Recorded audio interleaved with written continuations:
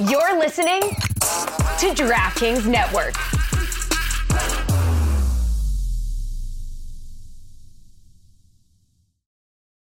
It's only a kick, a jump, a block. It's only a serve. It's only a tackle, a run. It's only for the fans. After all, it's only pressure. You got this. Adidas.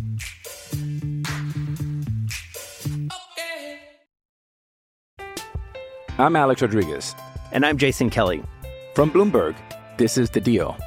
Each week, you'll hear us in conversation with business icons. This show will explore deal-making across sports, media, and entertainment. That is a harsh lesson in business. Sports is not as simple as bringing a bunch of big names together. I didn't want to do another stomp you out speech. It opened up so many more doors. The show is called The Deal. Listen to The Deal. Listen to The Deal on Spotify. This episode is brought to you by Shopify. Whether you're selling a little or a lot, Shopify helps you do your thing, however you cha-ching. From the launch your online shop stage, all the way to the we just hit 1 million orders stage. No matter what stage you're in, Shopify's there to help you grow. Sign up for a $1 per month trial period at shopify.com/special offer, all lowercase. That's shopify.com/special offer. Everyone is talking about magnesium. It's all you hear about. But why? What do we know about magnesium? Well, magnesium is the number one mineral that 75% of Americans are deficient in. If you are a woman over 35, magnesium will help you rediscover balance, energy, and vitality. Magnesium supports more than 300 enzymatic reactions in your body, including those involved in hormonal balance. From functional medicine doctors to mental well-being and female hormone experts, we all know that magnesium is the one mineral to improve all aspects of well-being and health. But which one? Magnesium Breakthrough from Bioptimizers, the trusted choice recommended by leading experts with 7 best-absorbed forms of magnesium to ensure your body receives the support it needs for overall well-being. Go to bioptimizers.com/balance today and use code BALANCE10 for 10% off. Support your journey to wellness at bioptimizers.com/balance. Magnesium Breakthrough from Bioptimizers, your foundation to optimal health and vitality. Our long national nightmare is over. Summer League? LeBron James has announced that he is going back to 23. Thank you, Jesus. Many sleepless nights. I know. The referees had that LeBron call. Your sleepless nights is LeBron wearing number 6. Mm-hmm. It confuses me. Is he in Miami? Is he not in Miami? Like, what's going on? But I'm glad, Tom, because he announced as part of this that he's changing his number out of respect for one Bill Russell. How about that classy move, huh? Well, I should say here, clarify, he didn't say that. That was Rich Paul of Clutch Sports Group, CEO, saying that for him as the spokesperson. Diamond package. Yeah, we're on the take too. Telling Dave McMenamin, reporting from Los Angeles in the ESPN.com news desk, it's LeBron's decision, said Paul. He chose out of respect for Bill Russell. That's very sweet. So the league retired number 6 across the entire association, but they allowed a grandfather clause. A year ago. Anyone wearing number 6 can continue wearing number 6 until the end of their career, basically. But the point is, he didn't have to do this right now. He chose to do this, Tom, out of respect for Bill Russell, because how else would one demonstrate respect for this great man other than giving up the number and switching it, right? Right. No other way. Anything else would actually be kind of disrespectful if you think about it. It would be disrespectful. Unless you say no disrespect first. Oh, that's true. Correct. No disrespect to Bill Russell. But I'm going to keep wearing number 6. Yeah. If you say no disrespect on the front end, you pretty much can say whatever you want. If you have Rich Paul say no disrespect for you yes, on the front end, you're covered. Mm-hmm. If you tweet that Rich Paul said something and you add his title and the business that he operates and co-founded, and he says no disrespect on the front end of whatever he's saying, then after that, anything goes. And he said this was LeBron's decision. He clarified, look, this is LeBron's decision. Yeah. Just wanted to make it clear this wasn't anybody else making the decision for him. This wasn't my decision as the CEO of Clutch Sports Group and his longtime friend, agent. And we know LeBron loves to make decisions. The answer to the question everybody wants to know. LeBron, what's your decision? And sometimes not decisions, right? Because he retired at the end of that Denver series, right? Still retired, according to me. No, well, the ESPYs would have us believe otherwise, Maze. When the season ended, I said I wasn't sure if I was going to keep playing. And I know a lot of experts told you guys what I said, but I'm here now speaking for myself. In that moment, I'm asking myself if I can still play without cheating the game. Can I give everything to the game still? Truth is, I've been asking myself this question at the end of the season for a couple years now. I just never openly talked about it. I don't care how many more points I score or what I can or cannot do on the floor. The real question for me is, can I play without cheating this game? The day I can't give the game everything on the floor is the day I'll be done. Lucky for you guys, that day is not today. According to the ESPYs, LeBron is now unretired. Oh, out of respect to LeBron James, LeBron has unretired. Out of respect to the Los Angeles Lakers, he's unretired. And out of respect out of Michael Jordan, he's finally completed the full assimilation. MJ retired and unretired, so did I. So what you're saying is this is LeBron completing the set of Michael Jordan copy. He's going back to 23 to defend his honor. So is it disrespectful to Michael Jordan for him to go back to the number 23? Quite the opposite. It's the ultimate sign of respect because he's trying to be like Mike. Mike was 23, then he changed his number, and he changed his number back because everyone said 6 wasn't 23. So you saying he's honoring Michael by changing it back to 23? Of course. But he's honoring Bill Russell by changing away from 6. Oh, okay. Because I'm reading this news story from McMenamin. A year ago at the start of training camp, he had this quote LeBron did, "For us to lose such an icon, it was heartbreaking for all of us." I mean, no matter if you play the game, watch the game, or a part of the game, we all know what Bill Russell meant to the NBA, obviously, to the Celtics off the floor as well. For me to be able to wear number 6 this season, I'm not sure if I'll continue to do it, but right now I'm going to wear it in honor of him. It means a lot to me. I'm all confused now. I think it's pretty simple here, guys. He kept the number out of respect. He changed the number out of respect. He also changed the number out of respect for Michael Jordan. He's respectful of everybody. And if you don't believe me, you don't have to listen to me. Listen to what LeBron told the CEO and co-founder of Clutch Sports, Rich Paul, who said, no disrespect, that stuff that I just said. Pretty straightforward to me. Got it? Shine bright like a diamond. Respectfully. My assignment. Uncover why the association inspires more conspiracy theories in volume and salience than any other U.S. sport. So you've heard of the Illuminati. The truth is out there, but so are lies. Your eyes can deceive you. Don't trust them. The NBA has always been controlled by about 8 people. Denial is the most predictable of all human responses. If you're only using 10% of your brain, you don't even know that you're using 10% of your brain. The NBA Illuminati. If coincidences are just coincidences, why do they feel so contrived? The Illuminati. But you start to follow the money, and you don't know where the f*** it's going to take you. It is unspoken. They have influence among other players. The NBA Illuminati. I don't have time for your convenient ignorance. Maybe I'm a conspiracist now as well. That's all it took. Oh, we got books, we got schools. You saw a video on YouTube. Why my eyes, sir? You've never used them before. We are the Basketball Illuminati.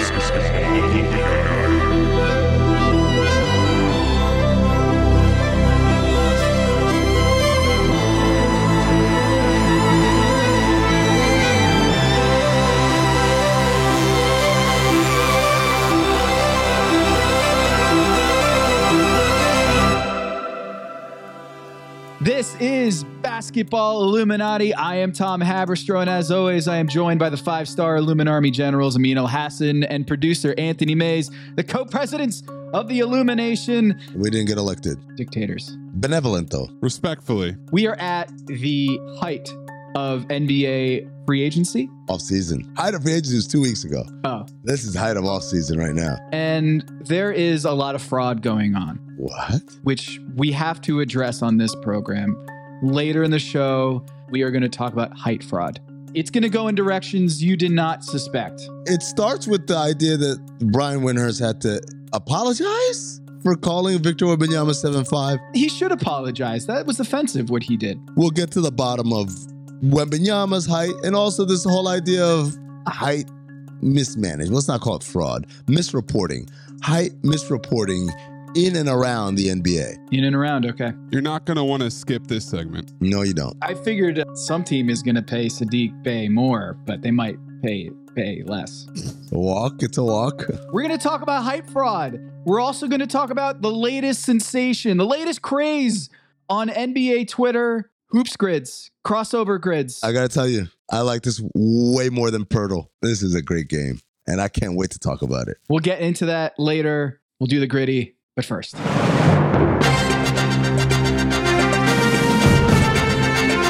You are listening to The Agenda with Tom Haberstroh and Amin Elhassan. Did you know that there was an uninterrupted film festival? I didn't. I'm kind of offended that I wasn't invited. Where was this? Make it about you, Amin. I'm just saying. I'm going to talk to Maverick and see what's up, man. They had a clutch party during Summer League. I didn't know about it until like 2 days later. Newhouse Hollywood on Sunset Boulevard, LA. Oh, yeah. I know where Newhouse is. I've been there before. Look, no disrespect, but the disrespect has been plentiful. How do you dishonor Amin Elhassan like that? How could you? Where all these people getting invited? Joel Embiid went on stage with Maverick Carter, and here's what he said. I just want to win a championship.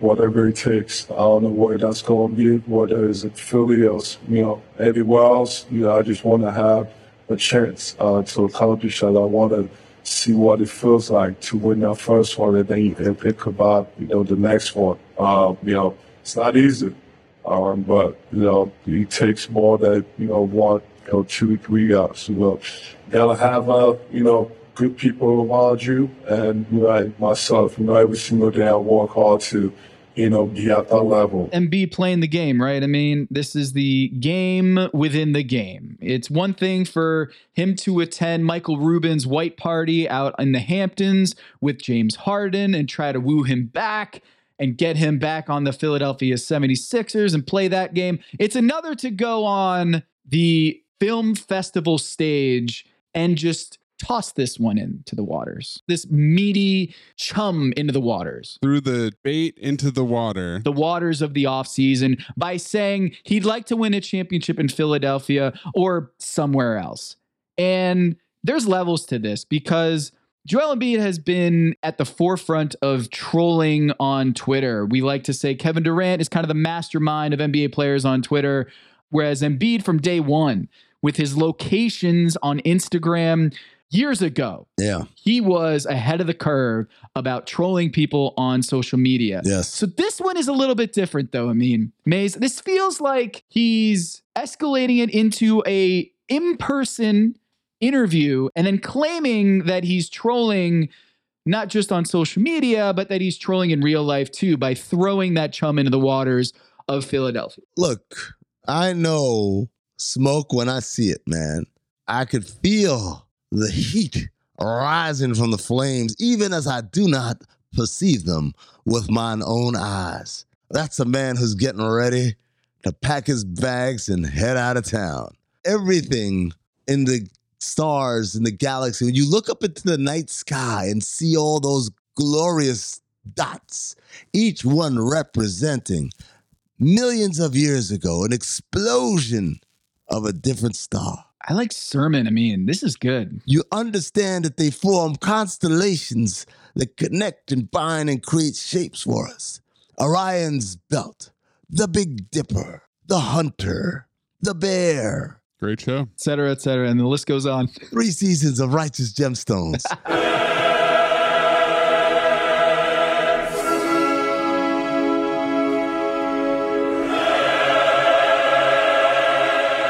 They all portrays something. And these dots right here, Joel Embiid's little tweets here, Joel Embiid's interview there. I've seen it in a dream. Joel Embiid will not be a Sixer within 18 months of this recording. That's right, ladies and gentlemen.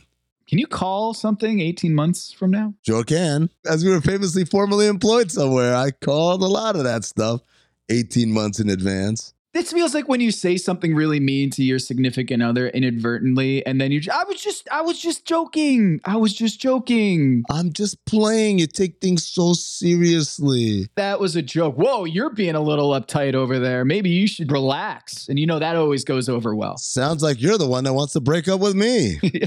The old switcheroo. And then he says on Twitter, he was defending himself. Check out my middle name on here, and it's Troel. Allow me to reintroduce myself. My name is Troel.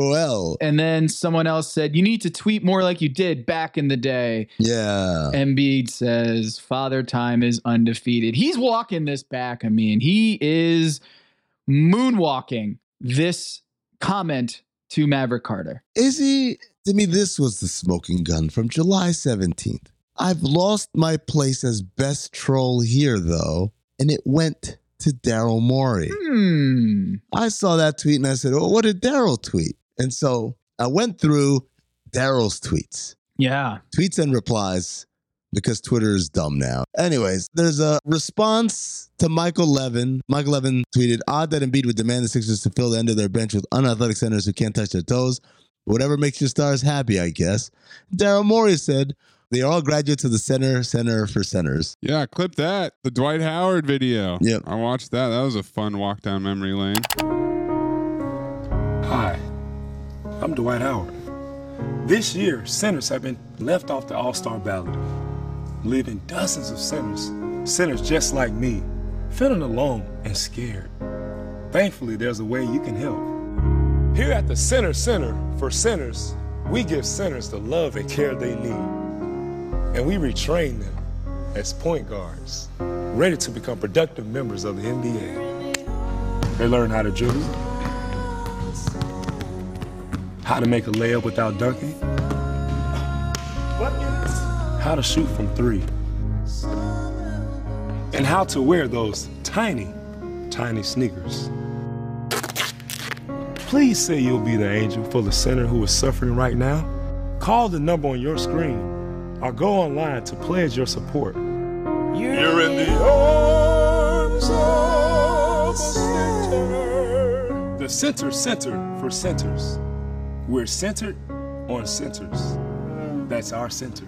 And then he has the meme from Mean Girls where Rachel McAdams says, why are you so obsessed with whatever it was that she said? But they changed it to centers. Then he's got something about how the Sixers Summer League team won. Paul Reed at a Philadelphia Union game. B-ball Paul Reed. So basically, either he's responding to the Center for Centers tweet, or he's calling him a troll for not creating a roster that is worth having around. Seems like a long walk. Does seem like a long walk. We're missing something here, that Joel Embiid has access to some inside information that Daryl Morey is trolling, and he's not really being specific about it. He's being a little ambiguous here. Hold on. I stand corrected. The Joel Embiid tweet was on July 17th. The Center for Centers tweet was also on July 17th. Here's the issue. Almost 4 hours later. Meaning, Joel could not have been referring to Daryl's trolling reply to Michael Levin because it hadn't happened yet. So why is Daryl Morey the big troll? I don't know. Kind of feel like we need to go into the likes category here. Is there any evidence here that Daryl liked something that Embiid liked? How did he troll? That's the question. How did Daryl Morey troll in order to be called the king troll by Joel Embiid? Oh, interesting. Daryl Morey waving this off, saying nothing to see here, liking Embiid's tweet, saying that Daryl Morey is now the biggest troll. Huh. Now, here's what I would do. If someone called me the biggest troll and it wasn't a big deal, I would respond, nah, you got a king or something like that, right? playfully bantering back and forth. I'm just trying to get like you. Mm-hmm. All right, now let's do the other way. Let's go to Embiid. What are his likes? Long walks on the beach, sunsets, ice cream. Winning a championship in Philadelphia or somewhere else? Somewhere else. Whoa. Okay, here we go. I don't know what to think of this. Lots of things have happened this summer. He only has one liked tweet since June 7th. What tweet was that? July 1st, Adrian Wojnarowski tweeting out the breaking news with the breaking news graphic. Knicks are finalizing trade to send forward Obi Toppin to the Pacers for 2 future second-round picks. Sources tell ESPN, interesting. That looks like a gold deal there. Joel Embiid is liking the reporting of what I would call a fairly minor transaction between two teams that are far below where the Philadelphia 76ers are. Why would he do that? Windy fingers. Why would he do that? Why would he care? Weird. Other than the fact that the person reporting the deal is represented by the same agency that used to employ the person consummating the deal, who happened to be the person who used to preside over Joel Embiid's deals. Leon Rose, you're saying? Oh, I'm sorry. Is the CAA like coming as a surprise to everybody? That to me isn't enough. Like, look, I used to be rep by ICM. And my agent used to be at ICM. Now he's on his own and I'm with him and we're happy and all. But like, I still have friends that worked at ICM. I wasn't keeping up with their transactions and liking those transactions. That doesn't do anything for me. I don't know if I would do that publicly. The Knicks are doing a low-level trade to clear out their power forward position and get some assets in return. Well, one less big. Get some assets. Stockpiling some draft assets. And we know if there's one person who likes second-round picks, it's the Philadelphia 76ers. Oh, I thought you were going to say it's the Phoenix Suns. Here's the deal, man. I know there are a lot of aggregators that are going to listen to this and infer that we're saying that the Knicks are preparing to do a grandfather big old deal for old Joel Embiid, right? Aggregators, mount up. I know you guys want to believe that's what we're saying here. We're not saying any of that. We're just asking questions. Isn't this questionable behavior by the parties involved? Doesn't this arouse suspicion? That's it, baby. We're aroused. What? And I'm at some good old-fashioned, red-blooded American male arousal of suspicion.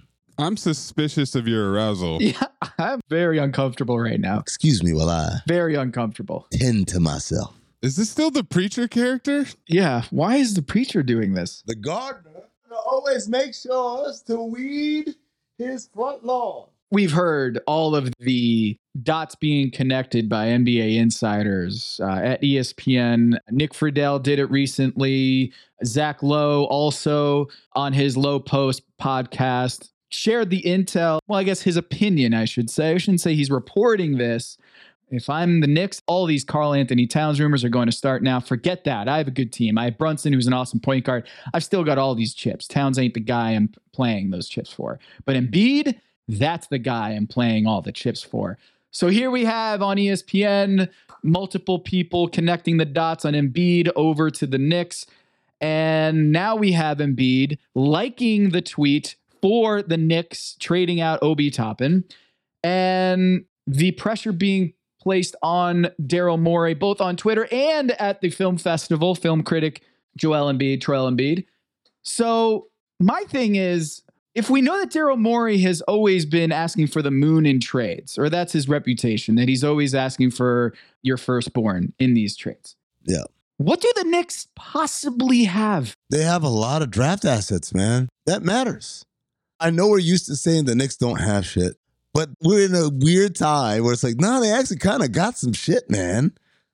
They got all those picks they've got coming to them from Dallas, Detroit, Washington. Do you think Daryl Morey is going to trade, and not to say that this is a Damian Lillard situation, but Daryl Morey would trade Joel Embiid for RJ Barrett and picks? No, it would take a little bit more than that. He just won an MVP. I got it. I got you, man. But like, you know what? All right, you're making your call 18 months from now? Yeah, I'm not saying it's going to happen this summer, man. I'm just saying, I don't think he's going to be a Sixer within 18 months. That's all I'm saying. Okay. Don't get me all aroused all over again. I don't quite understand that. Stars, constellations. But there's people walking back lots of things. Like I talked about Embiid doing the moonwalk about his comments. But you know who literally deleted a tweet about the Sixers was Kevin Durant.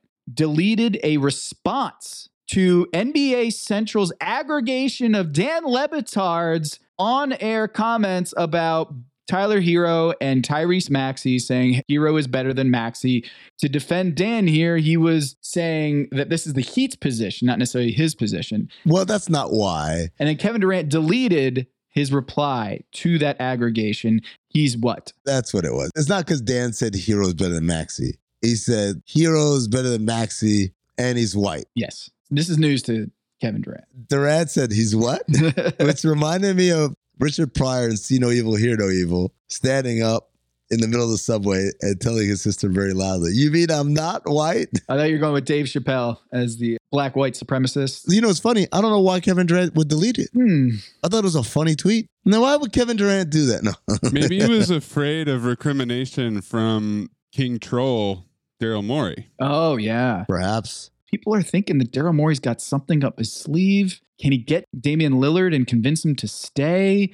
Didn't work out so well for him with James Harden. Don't know how that plays into things. Tyrese Maxey, they decided not to extend him because it keeps them financially flexible and keeps him in trade talks. Yeah. Do you flip Tyrese Maxey for Damian Lillard and then try to make it work with Joel? I don't know, but this seems like a lot of slop, guys. It's mid-July. We're getting down to the dregs of the rumor mill. Look, I don't want to get caught up in who tweeted what. This is dumb. This is the agenda, guys. And in the agenda, we're supposed to be talking about things that the mainstream media is talking about. And what they're talking about right now, guys, is transactions. Guess what? Free agency is still going on. There's still a bunch of stuff happening. Oh. I'd like to focus in more on some of those things. Mike Scotto, friend of the show, Mike Scotto from Hoops Hype, had a real nice kind of roundup out of Summer League about all the things that he's been hearing.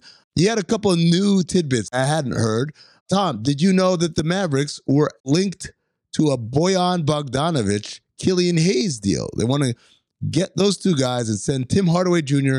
and JaVale McGee out to Detroit. Had you heard that, Tom? I hadn't, but it makes sense. They want to get bigger on the wing and get some more shooting. Yeah, that makes sense. Killian Hayes, I kind of feel like it's over, but you never know. Change of scenery, right? Like you go somewhere new. Hey, if Dante Exum is back in the NBA, why not? Dante Exum is back in the NBA. I still can't believe that part. Here's another one that's been out there and been discussed.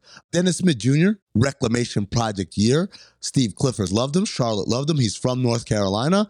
The Hornets tried to keep him. He ends up going to Brooklyn for minimum. Now, you might say, so what? Minimum guard here goes minimum guard there. Why does it matter? Yeah. Charlotte actually offered him more than minimum to stay. So he literally turned down money. And that's not just money in the salary, but remember, going to Brooklyn, money in the taxes.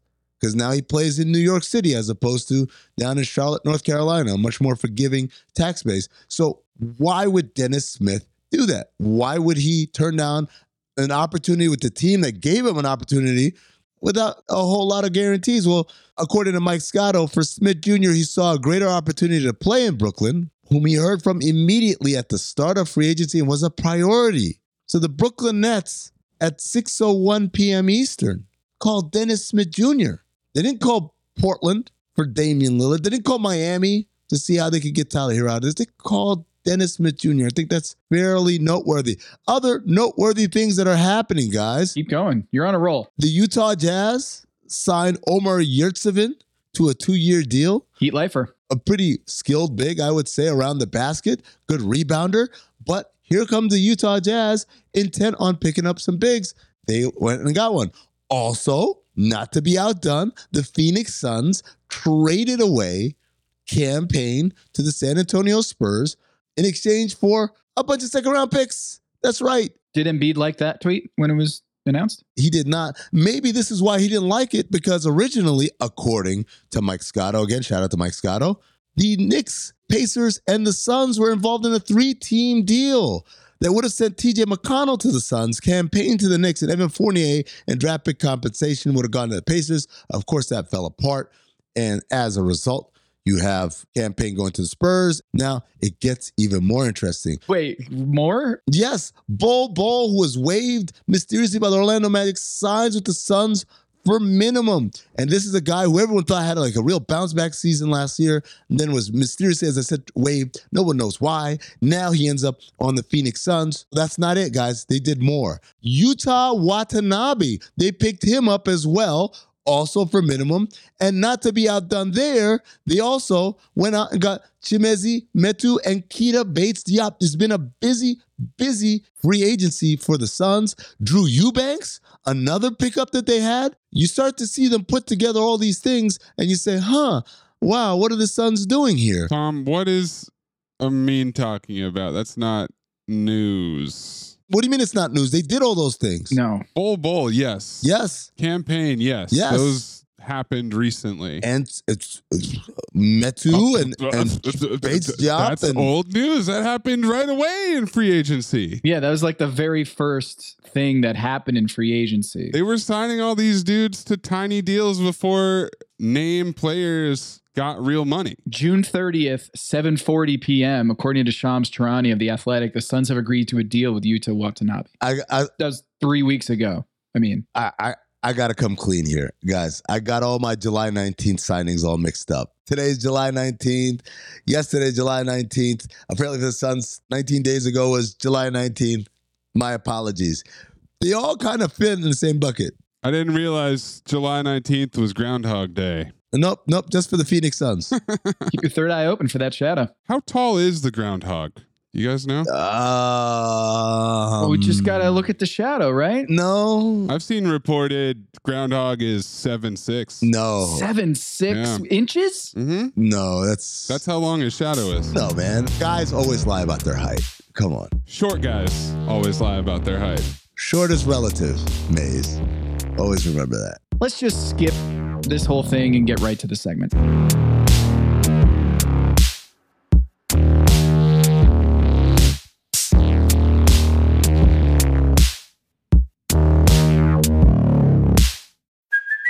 Hey, it's Kaylee Cuoco for Priceline. Ready to go to your happy place for a happy price? Well, why didn't you say so? Just download the Priceline app right now and save up to 60% on hotels. So whether it's Cousin Kevin's Kazoo Concert in Kansas City, go Kevin, or Becky's Bachelorette Bash in Bermuda, you never have to miss a trip ever again. So download the Priceline app today. Your savings are waiting. Go to your happy place for a happy price. Go to your happy price, Priceline. I'm Alex Rodriguez. And I'm Jason Kelly. From Bloomberg, this is The Deal. Each week, you'll hear us in conversation with business icons. This show will explore deal-making across sports, media, and entertainment. That is a harsh lesson in business. Sports is not as simple as bringing a bunch of big names together. I didn't want to do another stomp you out speech. It opened up so many more doors. The show is called The Deal. Listen to The Deal. Listen to The Deal on Spotify. Okay, big news. Brian Windhorst has to go on air on ESPN to clarify some things. I'm very appreciative of Brian. He stepped into a pile of French dung here. Mailed. Going on air and, for the record, saying, I didn't make up 7'5" in regards to Victor Wembanyama. I was told 7'5", okay? Victor announced he was 7'3", and when he was measured in feet, he came up at 7'3" and 5/8 inches. I think he actually is 7'5" when he's out on the court. But for some reason, he doesn't want to be 7'5". He doesn't want to be 7'4". He wants to be 7'3". And I am just going to speculate that as he's saying this, he's got 2 digits flying in the air. As long as he's got the support of a really good chair. Yes. No one talks about the chair. You gotta talk about the chairs. I am suspecting that when he is giving this sermon about Victor Wembanyama's actual height, he is in one of those first take chairs. Maybe if Wembanyama was in a first take chair, he'd be 7'5". Or maybe he'd be 7'3", because he is 7'5". Why? Which is the puzzling part about all this. Why would he underreport his height? Wouldn't you want to be taller? You can almost dunk the ball when you're standing on your tippy toes. That's an advantage in the game. It's like if, I don't know, a baseball player was lying about how fast he threw a ball. Like, why would you say you're less likely to be good at a sport or make yourself shorter in a game that is dedicated to height? So 7 years ago, Chris Herring, who at the time was working for the Wall Street Journal, wrote about this exact thing, about the concept of guys lying about their height. And in many of the cases, it is your garden variety. Guys just like to be taller, right? Yeah. I remember as a kid growing up, Michael Jordan was 6'6" from North Carolina. And the guy for the Knicks who guarded Jordan most of the time was John Starks from Tulsa, who was 6'5". But when you saw them stand next to each other, clearly Starks was not 6'5". Same thing with Charles Barkley, who was listed as a 6'7" power forward, but clearly was not 6'7". And so over time, you begin to realize that they're just like us. A little height inflation. When you're listed as something, being taller makes it better. It's much better to be a 6'5" point guard than it is to be a 6'2.5" point guard, right? 6'5" point guard, you're in big point guard territory. 6'2.5", you're average. So height inflation has been a part of our game for decades. But over the last 25 years, we've gotten a dose of something that is the exact opposite. Height deflation. Deflategate. Shut the hell up! Shut up! Keep your mouth shut! Your son got nailed. Keep your freaking mouth shut!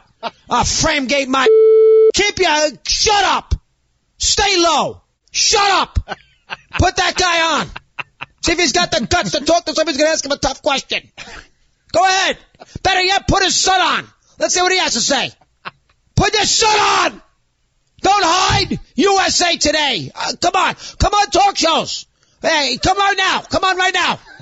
Say that to me. Say that to anybody. Say it to somebody. I believe it started with Kevin Garnett. Well, apparently Bill Walton deflated his height, claimed he was 6'11", was once asked why he was officially shorter than the 7-foot Hakeem Olajuwon, even though he towered over Olajuwon when they guarded each other. Yeah. Quote, the floor is warped. Yes, but Olajuwon himself has been accused of height inflation, being no taller than perhaps 6'10", but being listed as 7 feet. And you could see this whenever he stood next to Shaquille O'Neal, who's 7'1". Where is he? During the 1995 NBA Finals. I mean, have you looked at the pictures of Shaq next to Yao Ming? Shaq looks like he's Glenn Baby Davis. Well, that's because Yao Ming is actually that height, right? He's accurately listed. But he's listed at 7'6". Are you claiming that Yao Ming's like 7'8"? He's only 5 inches taller than Shaq, allegedly. How do you think 5 inches taller is going to represent itself? 5 inches is really big. I mean, don't we all know that? Tom, you are how tall? I don't like where this is going. Your height, not that. Not that part, you idiot. I feel like you're stereotyping right now, okay? Vertically. From your feet to your head, what's your height? Wow. This is accusatory. I am very uncomfortable. Look at all these insecurities coming out in the height fraud segment. It's tough. It's tough for people to admit how tall they actually are. I'm just saying, I believe Tom to be around 5'11 3/4. Just a random guess here. I'm just eyeballing it. Okay. But if you were to stand next to DeMar DeRozan, who's 6'6". Or me. Maze, how tall are you? Yeah, oh, yeah, that's right. Maze, how tall are you? Yeah, I was just going to say, I could stand next to our co-host here. I forgot I couldn't see Maze with the door in the background. Because I got a great chair. Maze, how tall are you? 6'6". Straight up. Maze towers over you, Tom. Maze is Yao to your Shaq, basically. That's what I've always said. So as I said, Bill Walton might have been height deflating, but Hakeem Olajuwon was definitely height inflating. So the real start of height deflation to me is Kevin Garnett, or as some people have affectionately called him in the past, Kevin Garnott, was 7'1", and everybody knew it, but he kept getting listed as 6'11". And when asked what his height was, the late Flip Saunders would always say 6'13". And the reason for this was there's a belief, much as I said, height inflation factors in how much you get paid. It could force you into a completely different positional category. For Kevin Garnett, not being a 7-footer meant I can be a power forward. Because once you say you're 7 feet tall, now you're a center. Yeah, he stigmatized being 7 feet tall, which was an exclusive club or seemed like something that people would want to be in. Yes. But Kevin Garnett comes along and says, no. It was a club you wanted to be in, Mays, if you played center. As Kevin Garnett, through his high school career, had not played center. He was a perimeter player. He's a 3 and a 4. He did not want to be transitioned against his will into a position that he didn't like playing. It's one thing that, hey, we're going to go small ball. We'll play you at the 5, Kevin. It's another thing when, Kevin, you're our 5. You're 7 feet tall. You should play center. You're the 5, and every guy that we look for to put around you is going to be shorter than 7 feet tall. Well, that's not the case if you're 6'11". Is there something about being on the more slender side and wanting to be deflated? Kevin Garnett, Bill Walton, Victor Wembanyama. Well, yeah, because you don't want to play center because you have to go against Shaq and Embiid. And they make you lift a lot more weights and put on some weight and play at a weight that you've not been accustomed to. Because I think one of the big things, and we talked about this before, is that when guys add weight, they add it proportionally in the sense that you have to be accustomed to playing at that weight. You add too much weight, now you're out of sorts. Anthony Davis. There you go. All of that stirs into this witch's brew. So then a decade or so later, Kevin Durant comes along, also 7 feet tall. He takes it a step further. He calls himself 6'9". Now, why would he do that? Why would he shave 3 inches off of his height? Because Kevin Durant didn't even want to play 4. He wanted to be a small forward. He wanted to be a 3. He wanted to be on the perimeter. He wanted to do what he's doing right now. At 6'9", I can do that because they called me a small forward. 6'10", you're a 4. 6'11", 7 foot, now you're 4-5 territory. 7 foot, you're a 5. So he height deflated, fraudulently called his height what it was, in order for him to be perceived as a certain thing. So that brings us to Victor Wembanyama. And you say, wait a second, guys. Can't be about positions. Right? It's not like 7'5" plays center and 7'3" doesn't. Why would Victor Wembanyama want to deflate his height? Any theories? Well, when you guys were talking about his debut, you talked about how perimeter-oriented he was and handling the ball on the wing and taking people off the dribble and wasn't playing so close to the basket. So maybe he is trying to position himself in a Kevin Durant fashion as a wing. But 7'3" doesn't get him there. He's just a big one. If he was 7'5", he'd have to play by the basket. But if he's 7'3", maybe you can shave another 7 inches and then get to 6'9". I don't think I did the math there right. I'm Tom Haberstroh, and you're watching The Big Number. Quick aside, did the Suns bring in Bol to make Kevin Durant look shorter? There you go. So that he actually appears 6'9"? Wow. Third eye is open. Third eye optical illusion. If Bol is your 3, then Kevin Durant gets to be your 2. Yeah. Bradley Beal gets to be your 1. Mm-hmm. Devin Booker, you're the odd man out. No, I'm just kidding. Yeah. Wait a minute. What happened to Book? You're the center, Devin Booker. Guys, I want to read a list of players taller than 7'3" in NBA history. You might be surprised to find out there are only 13 such instances. Wait, where are you getting this, by the way? Where are you getting this? Shout out to StatHead, powered by Basketball Reference, the go-to place for all types of searchable information. All right. Tallest player in NBA history is Manute Bol, 7'7". He played 10 years, 624 games. Number 2 is George Mirazan. My Giant. From My Giant. 7'7" as well. Played 6 years, 307 games. Sean Bradley's number 3. He played 11 years. He might be an Iron Man in this category. 832 games. Number 4 is Taco Fall, 7'6". Played 2 years in the league and a grand total 37 games. Yao Ming, 8 years. He's at 7'6". He played 486 games. Sim Bular, 1 season, 7'5", 3 games. Chuck Nevitt, 7'5", 11 years, 155 games over those 11 years. Pavel Podkolzin, 2 years, 6 games. Slavko Vranic, 7'5", 1 year, 1 game. Mark Eaton, 7'4", 10 years, 875 games. Priest Lauderdale, who was on the Hawks when I was going to Hawks games, 7'4", 2 seasons, 74 games. Ralph Sampson, 7'4", 9 seasons, 456 games played. And finally, Rick Smits, the Dunking Dutchman, 11 years, 867 games played. It's a long list there, right? But if I take the guys who played more than 500 games in their career, I've got Manute Bol, Sean Bradley, Mark Eaton, and I've got Rick Smits. 4 guys. There is a stigma to being 7'4" or taller in the NBA, guys. What's the stigma?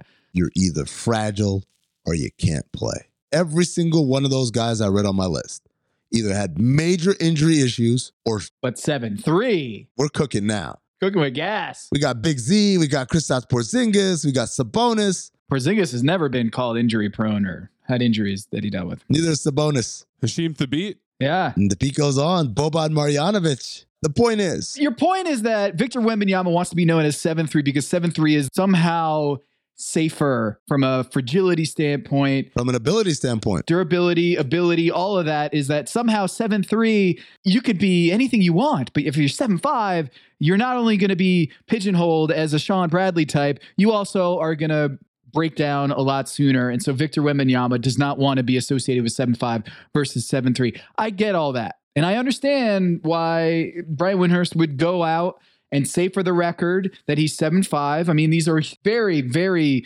radioactive allegations that he's making, that Victor Wembanyama is actually 7'5" in shoes. And then there's this other thing that's happening, which is because if you read that article from the Wall Street Journal, Kevin Durant does say that he does claim to be 7 feet tall, but only in one circumstance. What's that? When he's talking to women. Oh, which brings him back. He's just like us, guys. You walk in somewhere, you see a pretty lady, she says, how tall are you? You always give it a little bit of extra. Always a little bit extra. But you know, guys, some guys don't reserve it just for dating scenarios out and about. Some people choose to live their entire lives around a fictionalized truth. A lie that becomes their reality and in turn becomes their cage, really. I'm talking, of course, of none other than the man that bestowed Kevin Garnett with the name Kevin Garnott, the one and only Skip Bayless of Fox Sports. Oh, man. What? Is he inflating or deflating? Well, he's disputing. Skip Bayless made a video where he's absolutely roasting LeBron James, and because Undisputed is on hiatus, he can't do this on his usual soundset at his usual desk across from his usual partner, Shannon Sharp. No, he's got to do this at his house. What I do not doubt to be a luxurious, fancy house somewhere in a very posh neighborhood in Los Angeles. The type with really high ceilings and ornate craftsmanship and all that. Yeah. He's taping this in front of what I presume to be his bedroom door, or maybe it's front door, whatever. It's a door. It's double doors. It's a double door situation. It has one of those hydraulic hinges on the top of the door, which, you know, at a gym. So that you can't slam them unless you're Robin Lopez, in which case you can slam the hell out of it. That story for another day. Not only are these doors slam proof, but in this video here, and it distracted me from his original point of ripping on LeBron James, his head is, by my optical third eye perception, a maximum of 3 inches from the door frame, making him look huge, enormous. Now, Skip Bayless, not a large man, listed online at 5'10". So these doors are either 6'2", making it impossible for me, for example, to walk through without crouching, or we've got some inflation manipulation here. We're talking Apple boxes. We're talking Dutch angles. We're talking telephoto lenses. Heat-seeking missiles, bloodhounds, foxes, barracudas. I'm kind of flabbergasted when you say things like that. It's weird. Thank you. Not a compliment. We're talking all kinds of techniques to make a man appear larger and more intimidating than he is. I'm going to try to sleuth this. I feel like Starlee Klein on The Mystery Show when she dedicated an entire episode investigating the true height of Jake Gyllenhaal, because there was a wormhole on the internet that no one knew the actual height of Jake Gyllenhaal. And it was this huge mystery, this great debate. And I dare posit that we have to do this with Skip Bayless, because this photo right here, this video you're describing, looks like he's either standing on a stool delivering this rant about LeBron, or is it possible that the person videotaping, maybe his wife, is standing on such a thing. But then the perspective. Skip Bayless has a wife? No, if you shot from above, Tom, it would make him look shorter. Yeah. That I can tell you for sure.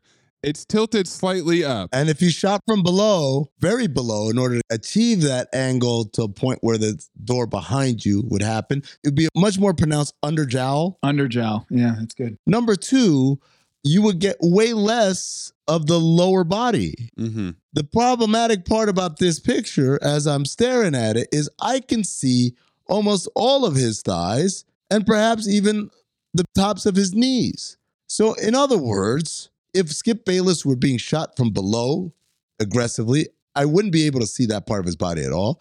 If he's being shot straight forward, I should not be able to see that much of his lower body in the shot if he were actually that tall. But I will refer you to another video from Skip Bayless here where he is holding the camera himself. Okay. Because we've got a selfie perspective. And once again, we are 3 to 4 inches from the top of the door. So I am alleging that Skip Bayless has installed tiny doors in his house to inflate his height for his social media video posts. Okay. This is... I like where you're going. I like where you're headed. But I raise you. His house architecture has not changed just for the purposes of looking tall. He doesn't have some sort of bye-bye man door all over his house. Don't think it. Don't say it. That's not what's happening here. I will show you how I can connect dots from across galaxies, from two people who have nothing to do with each other, who could not be more on the polar opposite ends of the spectrum in terms of responsible journalism and charlatanism, right? On the one hand, you've got Skip Bayless, this guy who just exists to troll, the embodiment of everything that's wrong with the media. Go all the way on the polar opposite. I submit to you, Rachel Nichols, paragon of journalism. Rachel Nichols, the foremost NBA show host in the land, who, when you see her, you say, oh, she's short. And I say to you, you don't know how short she is because she's wearing heels most of the time. It's got to be the shoes. Almost, right? So Rachel, when she takes off her heels and wears flats, she's shockingly short. When she wears the heels, she just looks short. But looking just short compared to, say, Amin Elhassan, that's not good enough, man. Because most of the people she's going to be interviewing on the court or in any sort of situation where they're not sitting at a desk is going to be guys much taller than Amin Elhassan. We're talking the Tracy McGrady's, the Steven Jacksons, the Paul Pierces. These guys are all 6'8" and taller. So what Rachel does when she has to stand up, and I've seen her do this at NBA playoff games, I've seen her do this at Summer League, the crew travels with a box. Rachel stands on top of the box in order to look averagely short compared to an NBA player. So she's got the heels and she's got the box when she has to stand up. The Tom Cruise special. And I submit to you, Mr. Bayless is not only wearing lifts, he's standing on a box at his house. Wait. Notice something about his videos. Is he moving? Time out. I mean, breaking news. Tom has presented evidence in the chat of a full foot to head image of Skip Bayless in front of the door. It's a tiny door. And in this picture's perspective, his head is above the door frame. I mean, what is going on? This is a tiny door. How? A tiny door concert. How? Skip Bayless's house. How? His door. I'm looking at it right now. How? So he does live in the By My Man's house. Sorry. My apologies. Does this door go anywhere? Why are there hydraulics? Is this Alice in Wonderland? He is a troll. You got to play the troll toll to go to the troll door. Oh, man. This is incredible. This can't be. Is this one of those, you ever been to the Museum of Visual Effects? And they've got like the long hallway. There's an optical illusion museum that travels around the country. I have been to the one in Charlotte, and they need to start taking notes from Skip Bayless's house. We need to get Victor Wembanyama some big doors stat.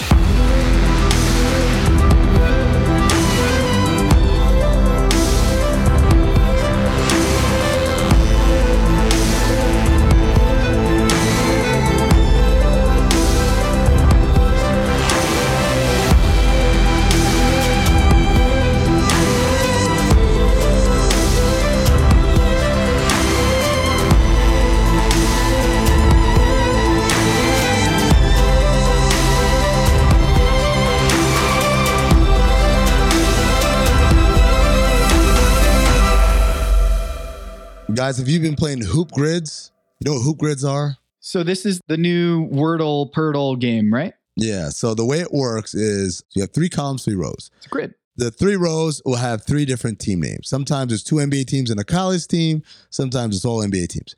And on the columns, you have 2 NBA teams, and then the 3rd column will always be some sort of statistical achievement, like made all NBA team, or 1,500 3-pointers made, or average 25 points per game in a season, right? And so you have to guess a player that fits the intersection of each grid point. So if the first row is Portland and the first column is Orlando, that means in that first box, I have to find a player who played for both Orlando and Portland, and then so on and so forth throughout the grid. And not only that, but they give you a rarity score for every guess you make. So, for instance, if the intersection point was Lakers and Orlando, and I said Shaq, that one's really obvious. That one's probably going to get like a 40% or something like that. Yeah, it's almost as if they have Patino game ratings for how unique your player that fits the grid is. It's like golf. The lower your overall score, because they add up the individual scores that you get for each square, and the lower the score, the better you are at this game. And it definitely follows the ethos of the Patino game. Larry Bird's not walking through that door, fans. Kevin McHale's not walking through that door, and Robert Parrish is not walking through that door. And if you expect them to walk through the door, they're going to be gray and old. Okay, so the skill is getting a low score, which signifies that you are guessing players that are rare guesses. That the more that people are guessing that player, the worse your score is, meaning the higher rarity scores. I'll give you a great example from yesterday, from Tuesday's Hoops Grid, right? So this way, it's not spoiling for anybody. So the rows were Portland, Chicago, Charlotte. The columns were Orlando, Houston, and All NBA. For instance, I had to find a Chicago Bull who was All NBA. Many people guessed Michael Jordan, right? Many people guessed Scottie Pippen. Many people guessed Derrick Rose. Not many people apparently guessed Norm Van Leer like I did. Wow. And I got 1.39% on Norm Van Leer, and so on and so forth. For Houston and Portland, for instance, I went with Bonzi Wells, 3.5%. For Charlotte and Orlando, I went with Joe Wolf of North Carolina fame, 0.07%. The Wolfman. This is the Patino game gamified, actually. Now, quick aside here, during Summer League, I had the pleasure of meeting someone who worked on one of Rick Pitino's staffs. And do you know what I discovered, guys? Rick Pitino is aware, very aware of Patino game. So the guy tells me this. I'm like, oh my God, that's amazing. I never thought he would have even known. He's like, no, trust me, he knows all about it. What does he think, guys? Rick Pitino hates Patino game. Oh, no. Oh, that's sad. And I feel like you're kind of missing the point here, Rick. This is a celebration, man. I am keeping your name top of mind for millions of basketball fans every single year through one of your greatest quotes ever. By the way, the quote is applicable, right? Like if you're sitting around hoping for nostalgia to save the day, that ain't going to happen. So for anything, I felt like I'm honoring Rick Pitino, but he doesn't like him. Do you think it's because he's carrying a lot of baggage from that time? And that quote makes him think of that time? Yeah, I mean, probably reminds him of his least successful basketball stint, really, right? Even coaching at Iona, he had incredible success. And now he starts at St. John's, and congrats on that. And best of luck to you, Coach. I think it's a little sad to hear that Rick Pitino doesn't like the Patino game, but I have a theory for you.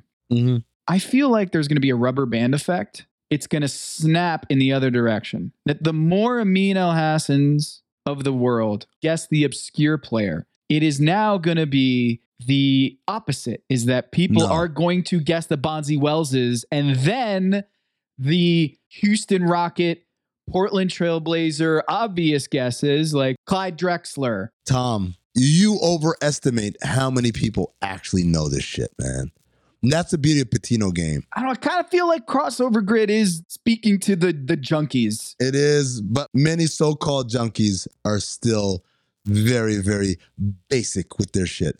This is what I notice a lot through interactions, both online and in person. Many people who are very knowledgeable about the game today are ignorant as hell Like the moment you step outside of 21st century, there's a massive drop. The moment you step out pre-Jordan, there's a massive drop. And the moment you step into post-ABA-NBA merger, right, those 70s right there, there's a massive drop. People just don't know, man. They don't know.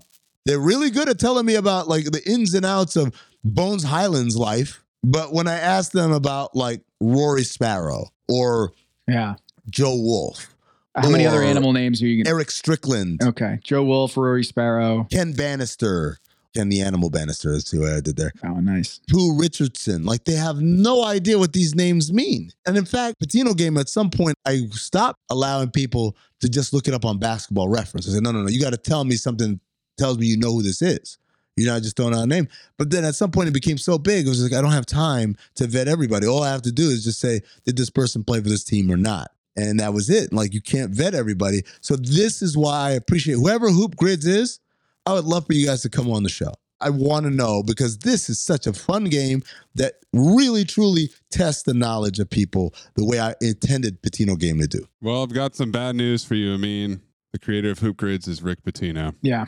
Film noir. Sick of being upsold at gyms? My guy, you're currently a base member? For $90 more, I can upgrade you to our Shred membership. For $130 more, you'll be a Swole member. And for just $300 more, you'll reach Sweat Platinum. At Planet Fitness, you'll get energy without the upsell. Never pushy, always free fitness training and equipment for every workout. It's fitness that fits your budget. Join Planet Fitness for just $1 down and $10 a month. Cancel anytime. Deal ends Friday, May 10th. See Home Club for details.